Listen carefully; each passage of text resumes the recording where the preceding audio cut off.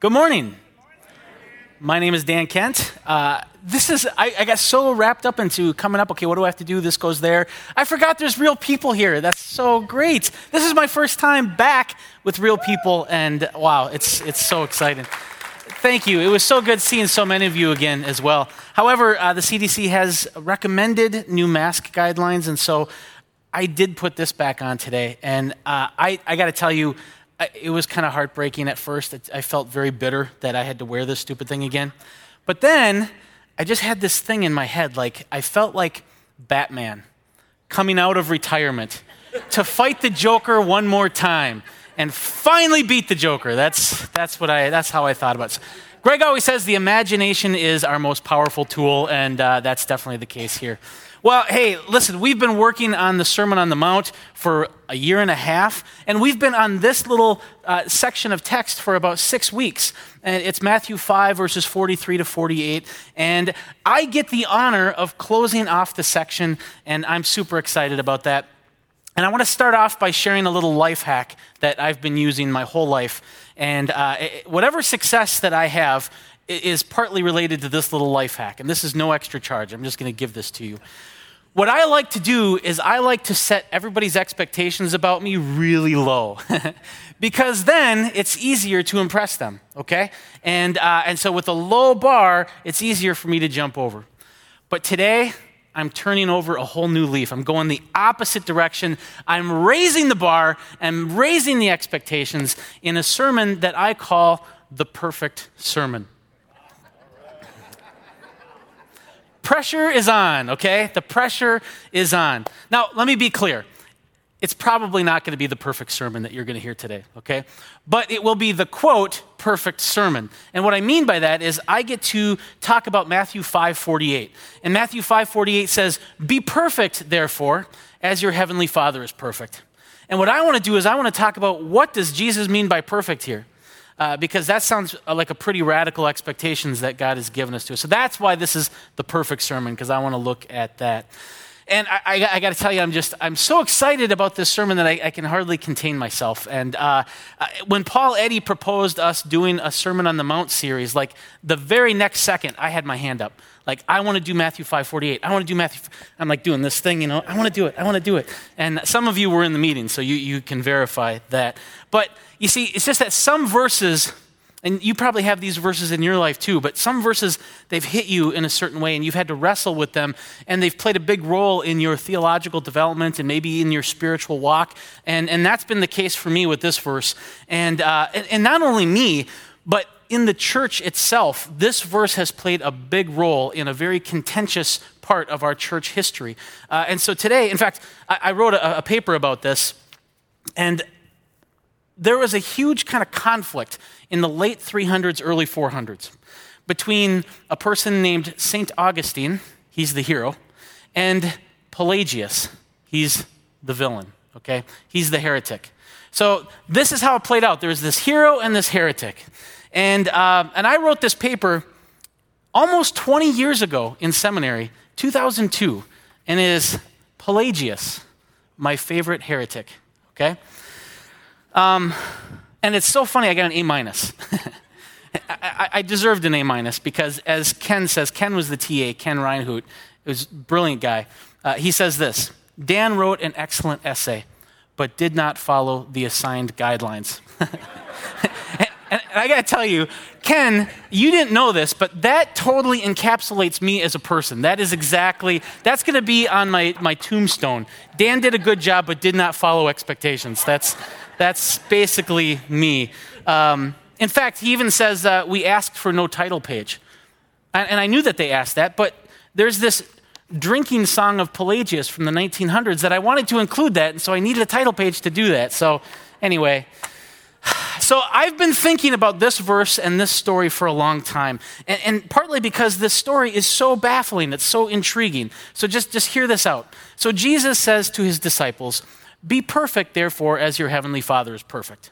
One guy, hears that and says, yes, Jesus is our teacher. Jesus is our Lord. I am going to take this seriously. And this guy, he sells all of his possessions and he dedicates his life to trying to live up to this expectation and trying to help other people live up to this expectation as well. This guy gave it all to take this verse seriously. Now, he's the hero, right? Wrong. He's the heretic. The hero is the guy who says, no, we can't take this verse seriously.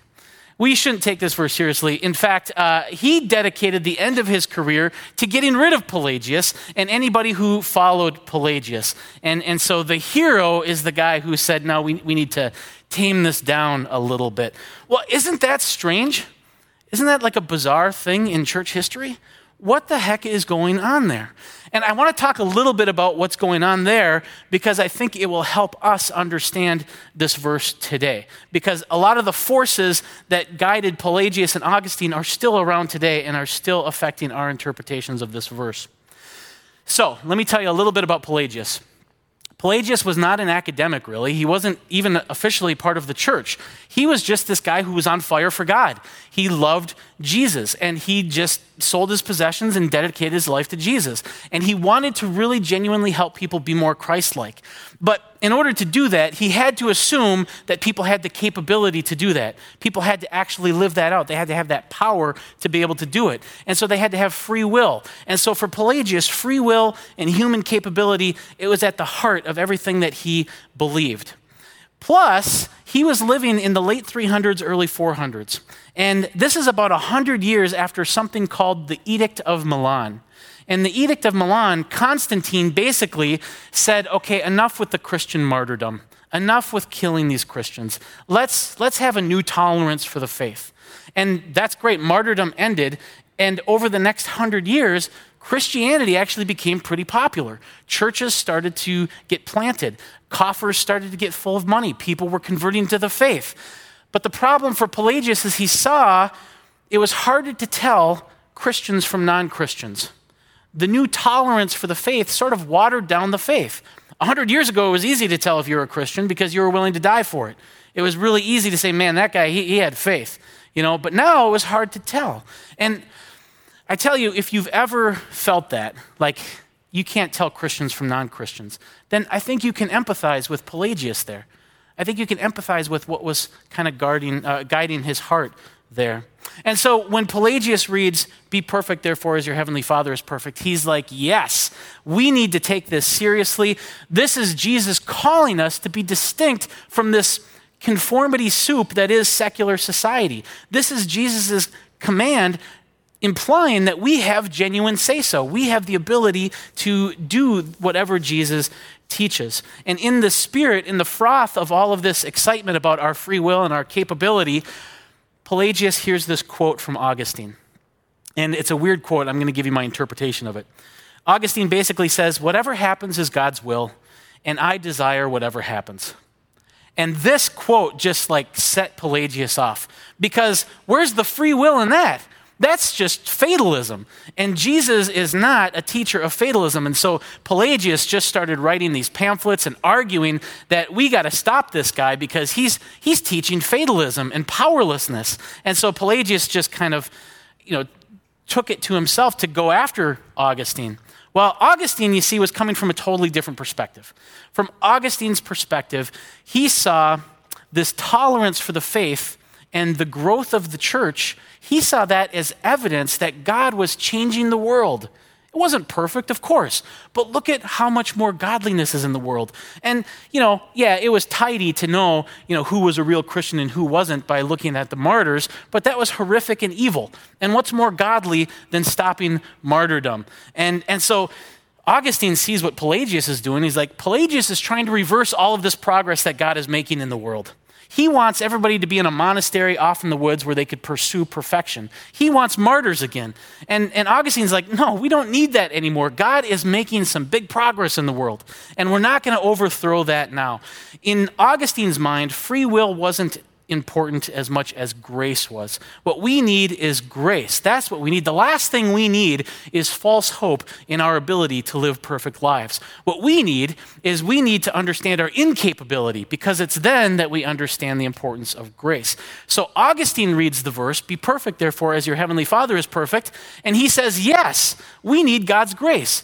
Jesus isn't giving a literal command here. Jesus is setting this ridiculous expectation so that it's obvious to us that we can't meet it, and then we go for God for grace. And so that's how Augustine would read this. In fact, what Augustine argues, and this is what eventually got Pelagius condemned as a heretic, is he said, if Pelagius is right, and if we could be perfect as God is perfect, well, then we could save ourselves.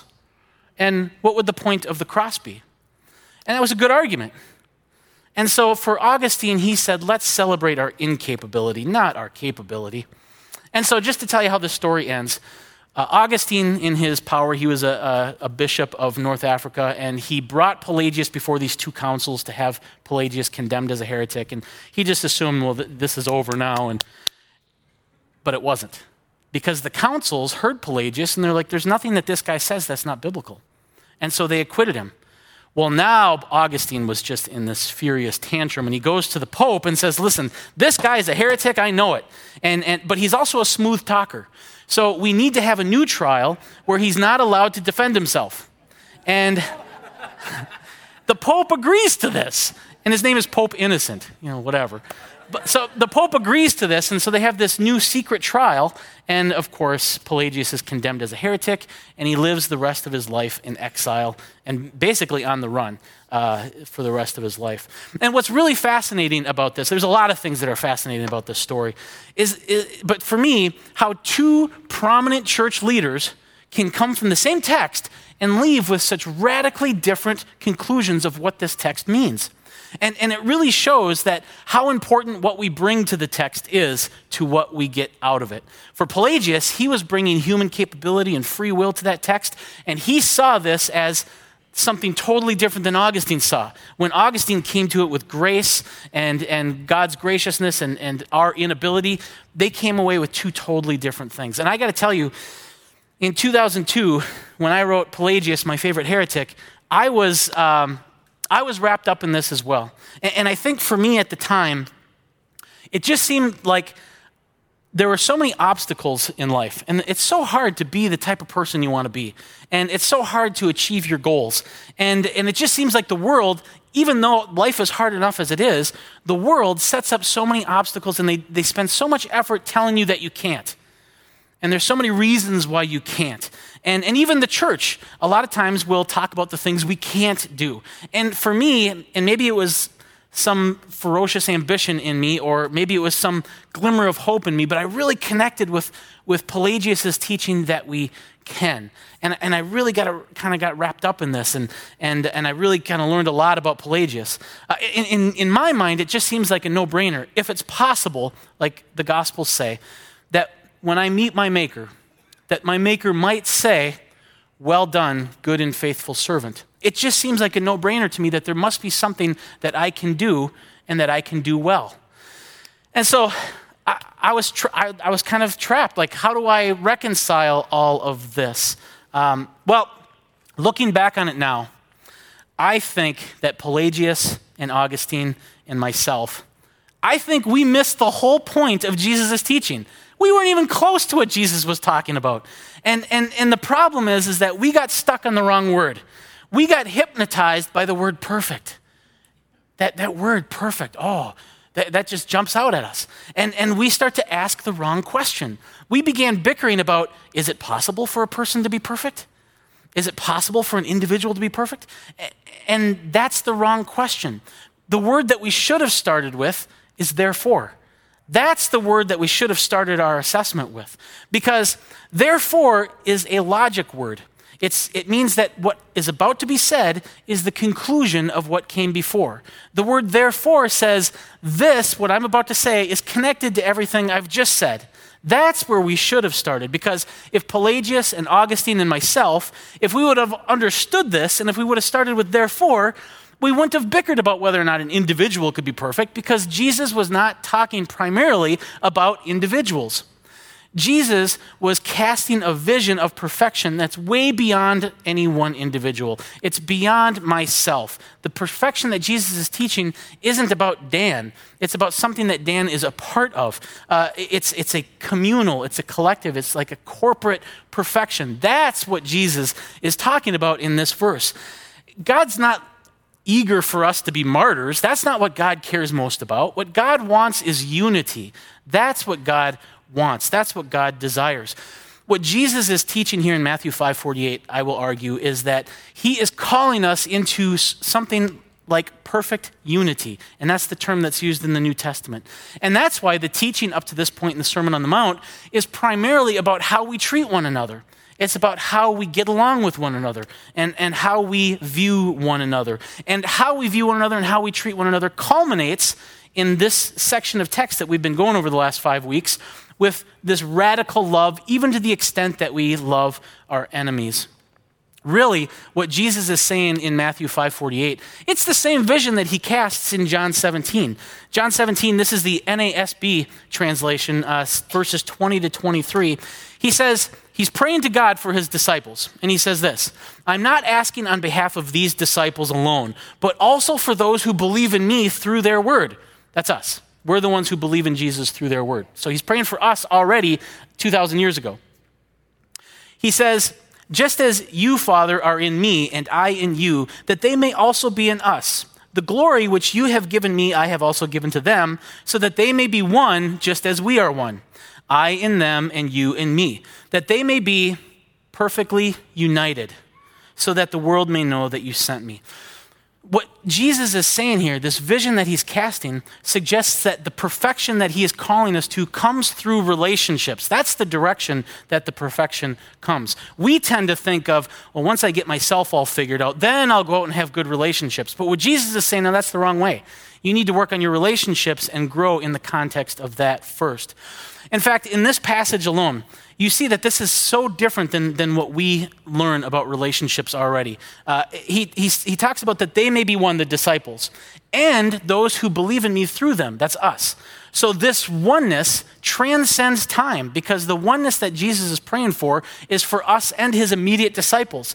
That's how other this relationship is. And I'm going to come back to that in a minute. But I just want to say that the Apostle Paul, he casts the same vision in Colossians. He says this, Colossians 3 verses 12 through 14.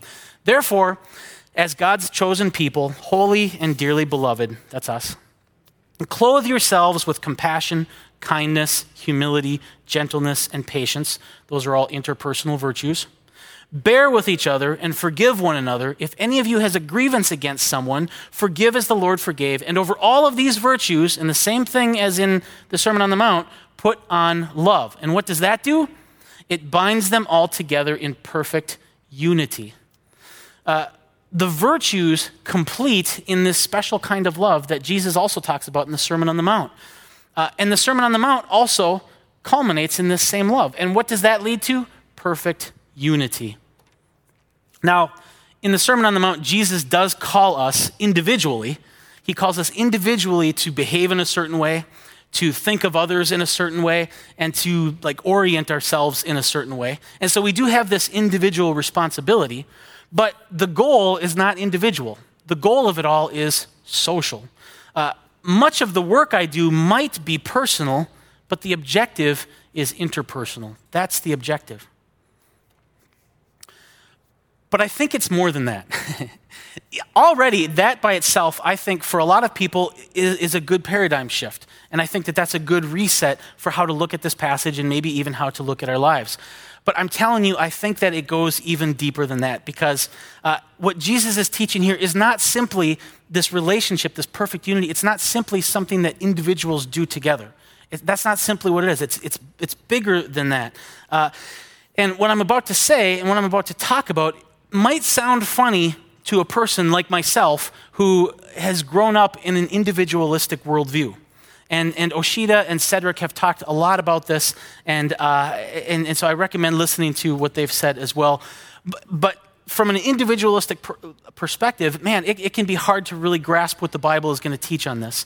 In fact, I'm so individualistic. I mean, I'm like single child individualistic, single mom individualistic. I'm so individualistic, like when I read Batman comic books, if I saw Robin in there, I would stop reading. Batman should be able to do this himself. I don't want nothing to do with Robin. Let's just look and see, let's see what Batman can do, you know? That's how individualistic I am. And I'm telling you, my individualism is a burden, and it's a stumbling block for understanding what the Bible is saying here. But when I get glimpses like this, it is so radical, and I just want to share this with you. You see, from an individualistic perspective, the assumption is that what's real in a relationship are the people. That's what's real. And the relationship is just this thing that these real individuals do. It's individuals do this relationship. I think of it as me and all of my relationships. That's how I think of it. I don't think that the relationship is a real thing. It's just this ethereal thing that happens between people. But what the Bible teaches is that's not right. The Bible teaches is that the relationship itself is a real thing. It's just as real as the individuals. In fact, it might be even more real than the individuals. That thing, it's a separate entity that's created between the two people. It's not simply my relationships. It's rather this thing out there that's been created that I can be a part of. And that's a totally different way of looking at it. It's a totally different way of understanding what a relationship is. And I look at this and how I've viewed relationships my whole life as just this thing that individuals have. And that's just a weak sauce understanding of relationship compared to what the Bible teaches. And I imagine Satan saying, oh, you want relationships? Oh, we got tons of relationships. We got relationships coming out of our ears. We got plenty of relationships for you. But it's not the perfect unity relationships that the Bible talks about. It's not the relationships that God is calling us into. It's these weak sauce relationships that we have in the world. It's not the profound, life-altering, agape love relationships that we are called to. The Bible argues, I think, that relationships are a real entity separate from the individuals. We see this going all the way back to Adam and Eve. Adam and Eve, we're told, had this one flesh relationship. And it's not like they were like attached at the side as gelatinous blobs. You know, they weren't physically one flesh. Rather, there's this one profound oneness that was created between them. Maybe you've experienced a taste of this. I hope you have, because I think it's the most powerful thing that we can be a part of. Robert Sternberg is a psychology academic. I think he taught at Yale. And he did a lot of individual counseling. He did a lot of premarital counseling. He did a lot of marital counseling. And Robert Sternberg, he was struck by this kind of odd experience that he would have every once in a while. And what it was that sometimes when he would have a couple in the office with him, it was as if there were 3 people with him, not 2. And so like he would know if Todd and Margot come in, let's say, he would know Todd's this kind of person, and Margot's this type of person. But when Todd and Margot are together, it's almost as if there's this third personality there. And this is very squishy to a scientist like Robert Sternberg. And yet, even though it was squishy, he was so convicted by this experience that he ended up dedicating a large portion of his career trying to figure out what was it that created this kind of entity, this third person there. And I wish I could go into some of the details of his research because it's fascinating, but I'm just going to give you the spoiler so we can move on. The thing that creates this oneness between the couples, it looks suspiciously like what the Bible calls agape love. It's very much exactly agape love. And agape love is this very special kind of love that the Bible teaches about, where we have this other-oriented love for people, where we care about people that we're even willing to maybe even make sacrifices for them. And it's different than like romantic love, where romantic love, you find someone you fall in love with and you just fall in love. It just happens to you. Agape love is chosen. It's something that we commit to. We might not have any feelings at all, but we commit to it. And that's the special love that God is calling us to. And I think what Sternberg says is it's that which creates this entity between people that he has experienced in counseling. And, you know, we can feel this entity, this real relationship in a lot of different circumstances. I know that grief counselors will a lot of times talk about the two griefs that you have to go through when you lose a spouse. So if I were to lose my spouse, the first grief is that I would have to grieve them, that they're no longer here. But the second grief is that I would have to grieve the us that's still there. The us is still there when the spouse dies, but it's different. It's not experienced the same. And I have to grieve that the us between us is not the same anymore. And so there's the two griefs. They both have to be grieved separately. And notice too that in those situations, the relationship outlives the individual. And if you've lost someone you love, you know that there's this thing still there and your heart still beats in rhythm to it. That's how real this relationship is. And the church too has this sort of transcendent entity that can be created when we love one another the way that God calls us to love. Paul calls it in 1 Corinthians 12:27, the body of Christ. That's this real thing that we all can be a part of when we live in agape love relationship to one another. John says in 1 John that this thing, this transcendent entity is so real, in fact, that when we are a part of it, that is actually Christ's presence with us. Christ's presence dwells in that entity that is between us. And I believe that we were made to live in the context of this kind of relationship. We're made to live in the context of this agape love community, this transcendent entity. And so the closer we get to it, the closer we live in it, I think the more we are naturally healed, the more we are secured, and the more we are enriched. And that's why, and this is partly a confession, that's why I've really appreciated our new tagline. I didn't like it at first. Our new tagline is learning to love together. And I got to tell you, I thought it was a little corny at first. But now, over the last few weeks, I think that there could not be a better tagline than this. I am all about this tagline because this is what it's all about. Learning to love together is what it's all about because it's in learning to love together that we can find this perfect unity. And the together part is central. That is key because perfection comes through relationships. And so the together thing is absolutely key. If you think you're perfect, and most people don't, but let's just say that you thought you were perfect, but you are also holding broken, unhealed, unreconciled relationships, according to Jesus, you're not perfect. And you're not perfect if you're alone because perfection is relational. The perfection God calls us to is interpersonal. And inversely, and this is to me super intriguing, in the context of perfect unity that Jesus is calling us to, you can totally screw up. I mean, you can screw up a great deal, and you can sin, and you can just absolutely stumble in your life, and yet still remain in perfect unity.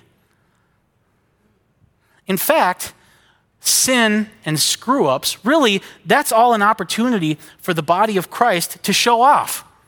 That's all. It's an opportunity for the body to show off its compassion, its empathy, its forgiveness, its encouragement, and all of that stuff. In this peculiar type of relationship that we are called into, this peculiar kind of community, I may not be perfect, but we can be, which I think is just super profound. And if this is all right, and I'm still wrestling with a lot of this stuff, but if this is right, the therefore in the passage, therefore, if that means that this is the conclusion to what Jesus is saying, that this perfect unity is the whole point of the Sermon on the Mount up to this point, well then, what would it look like to take that conclusion back through the Sermon on the Mount? And I think when we do that, I think it opens up the Sermon on the Mount in a really fascinating way. So I'm going to just give you a couple examples. So Jesus says, "You have heard it said, 'You shall not murder,' but I tell you, anyone who is angry at his brother or sister will be subject to judgment." The goal is perfect unity. That's the goal. Now, murder definitely finalizes disunity. And that's a finalization. That's the nail in the coffin, literally. But what Jesus is saying is that disunity starts much deeper than murder, right? Way deeper than that. Jesus says, "You have heard, 'Do not commit adultery,' but I tell you, anyone who looks lustfully already has." The goal is perfect unity. Now, adultery definitely finalizes disunity. But what Jesus is saying is that disunity starts much deeper than adultery. Jesus says, "You have heard it said, 'Fulfill to the Lord the oaths you have made.' But I tell you, do not swear an oath and all. Simply say yes or no. The goal is perfect unity. Now, you'll never get perfect unity if people don't trust you for who you are. If people don't trust your character and your history and your witness, it's never going to work. And so you're never going to have perfect unity unless you're trusted. So stop making these oaths on other things. Just be trustworthy, is what Jesus is saying. You have heard it said, eye for an eye, tooth for a tooth. But I tell you, turn the other cheek. The goal is perfect unity. Retaliation always perpetuates disunity. Finally, Jesus says, you have heard it said, love your neighbor, hate your enemy. But I tell you, love your enemies and pray for those who persecute you.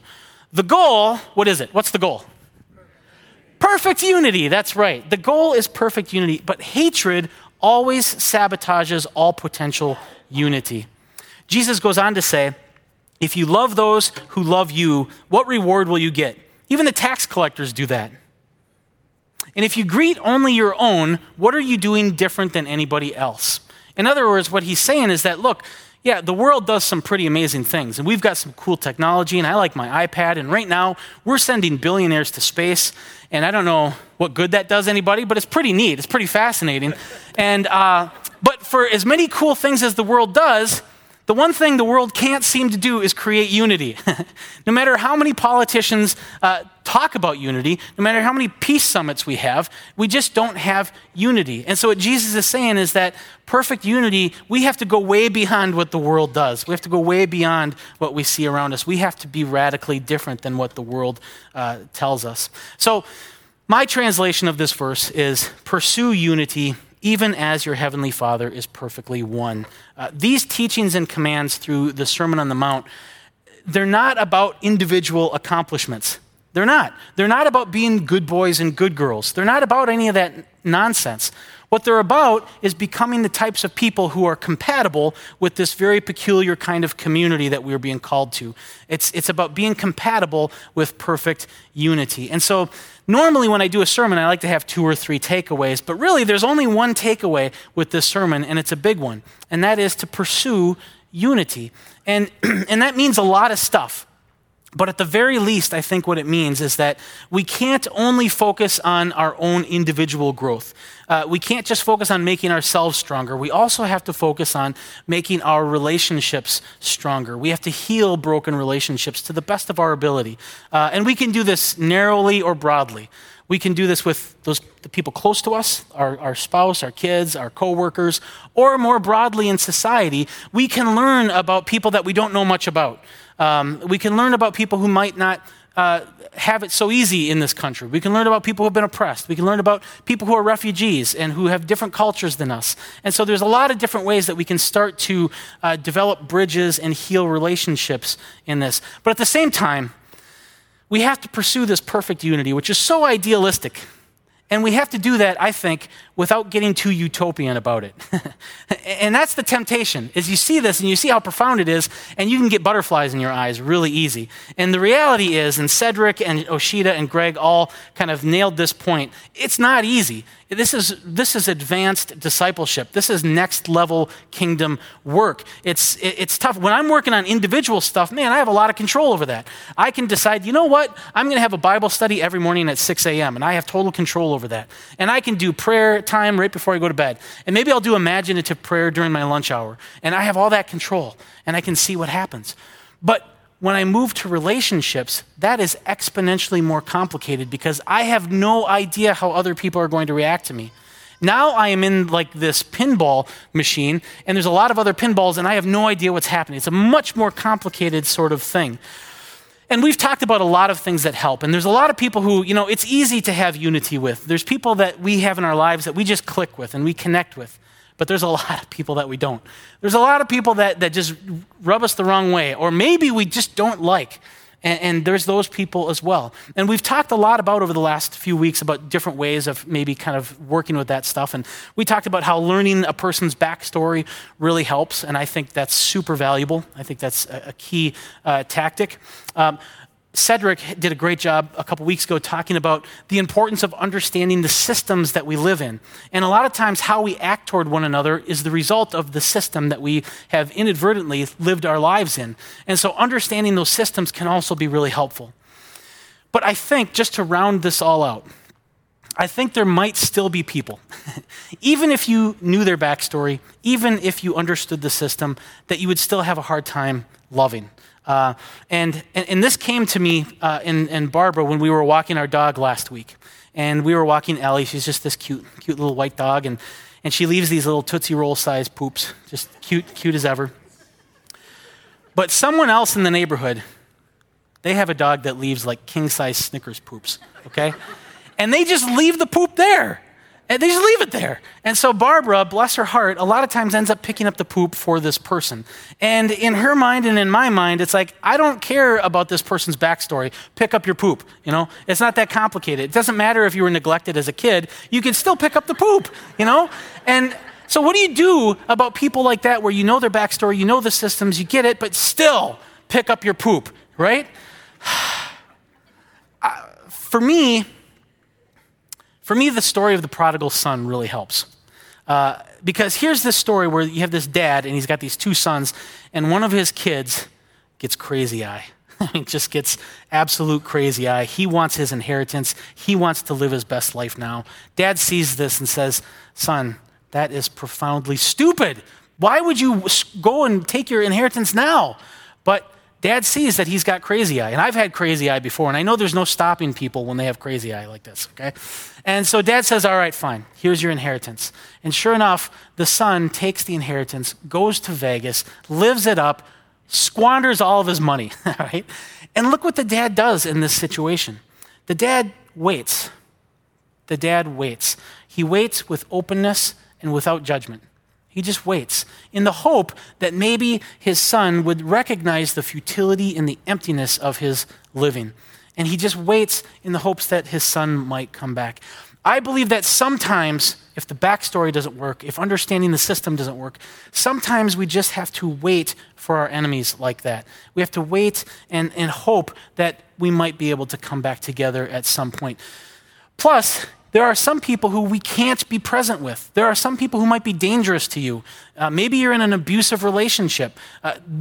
Sometimes you just got to stay away. Sometimes that's part of the ultimate healing is to just stay away from people. But that doesn't mean we don't have a responsibility in the matter. Just because they may choose not to be in this relationship, that doesn't mean that we are not still connected with that transcendent entity between us. We can still be responsible to that. This is why when we see Jesus, it's so profound that he remains in this perfect relationship with his disciples, even when they all abandon him at the end. He still remains oriented to this relationship, to this transcendent entity. And what's really cool about this is that it really puts power in our hands. Because, otherwise we could just say if someone rejects us or if someone continues to live in ways that we think are evil or whatever, if they keep leaving poop on the lawn, what do we do? Do we just say, oh, well, I guess love doesn't work? No, that's not what we do. What we do is we stay in perfect relationship with them and we wait. We wait with openness. We wait with openness and without judgment. And not only that, but we also wait with openness to maybe we're the problem. Maybe the reason why they're leaving the poop there, I don't know how that could be related to Barbara and I, but maybe there is. And as radically and bizarre as that would be, the reason for this, I don't know what it is. I have to at least be open to the fact that maybe I'm contributing to this. Maybe part of the reason why they're so overwhelmed with apathy is because I never say hi to them when they drive by. I don't know. I mean, there could be something there. And so we have to be open and without judgment. But that doesn't mean that love is always going to work and there's always going to be these kumbaya moments. I think a lot of love is just waiting like this, with openness and without judgment. It's so weird seeing the Augustine and Pelagius story because Jesus in Matthew 5:48 talks about this perfect unity. And in debating this verse, Pelagius and Augustine demonstrate the exact opposite. I mean, they couldn't be a better model of the opposite of what Jesus is saying. But despite that, I think that Augustine was right, that church cannot be just some monastery off in the woods where we all pursue personal perfection. I think he's right about that. It has to be something that we do together. But Pelagius is also right, I think, that even though I might not be able to be perfect, I have to believe in my capability to have perfect unity. I have to believe in my capability and my say-so to be able to have these perfect relationships because God calls us to it. I just want to leave with one thought here. And I'm part of the Refuge here on Thursdays. And unfortunately, we haven't been able to meet during the pandemic. But over the pandemic, we lost one of our regular attenders. His name was Clyde. Super cool guy. Does anybody here know Clyde? Oh my goodness, there's like 40 hands up. Yes. Yeah, Clyde was such a cool guy. And he passed away over the pandemic. We had his celebration of life just a couple weeks ago, and something that I shared there has just been really kind of front and center in my mind. And that's this. There's a difference between a life that ends and a life that completes. And I've been thinking a lot about that because everybody's life will end. All of us will have a life that ends, but not everybody's life will complete. And I think what Jesus is teaching here shows me is it gives me a guide to what does it mean to have a life that completes. And my life will complete, I believe, to the extent that I develop these types of relationships with people. And man, I saw that with Clyde. The impact that Clyde had, and he wasn't like a boisterous guy by any stretch of the imagination, and yet he had so many people who were just so deeply moved by his life, including me. He gave me so much encouragement and so much confidence in the work that I did at the Refuge. And I look at that and I'm like, that is sort of a glimpse of what it means to have a life that completes. Having, the houses and stuff is fun, but that all ends.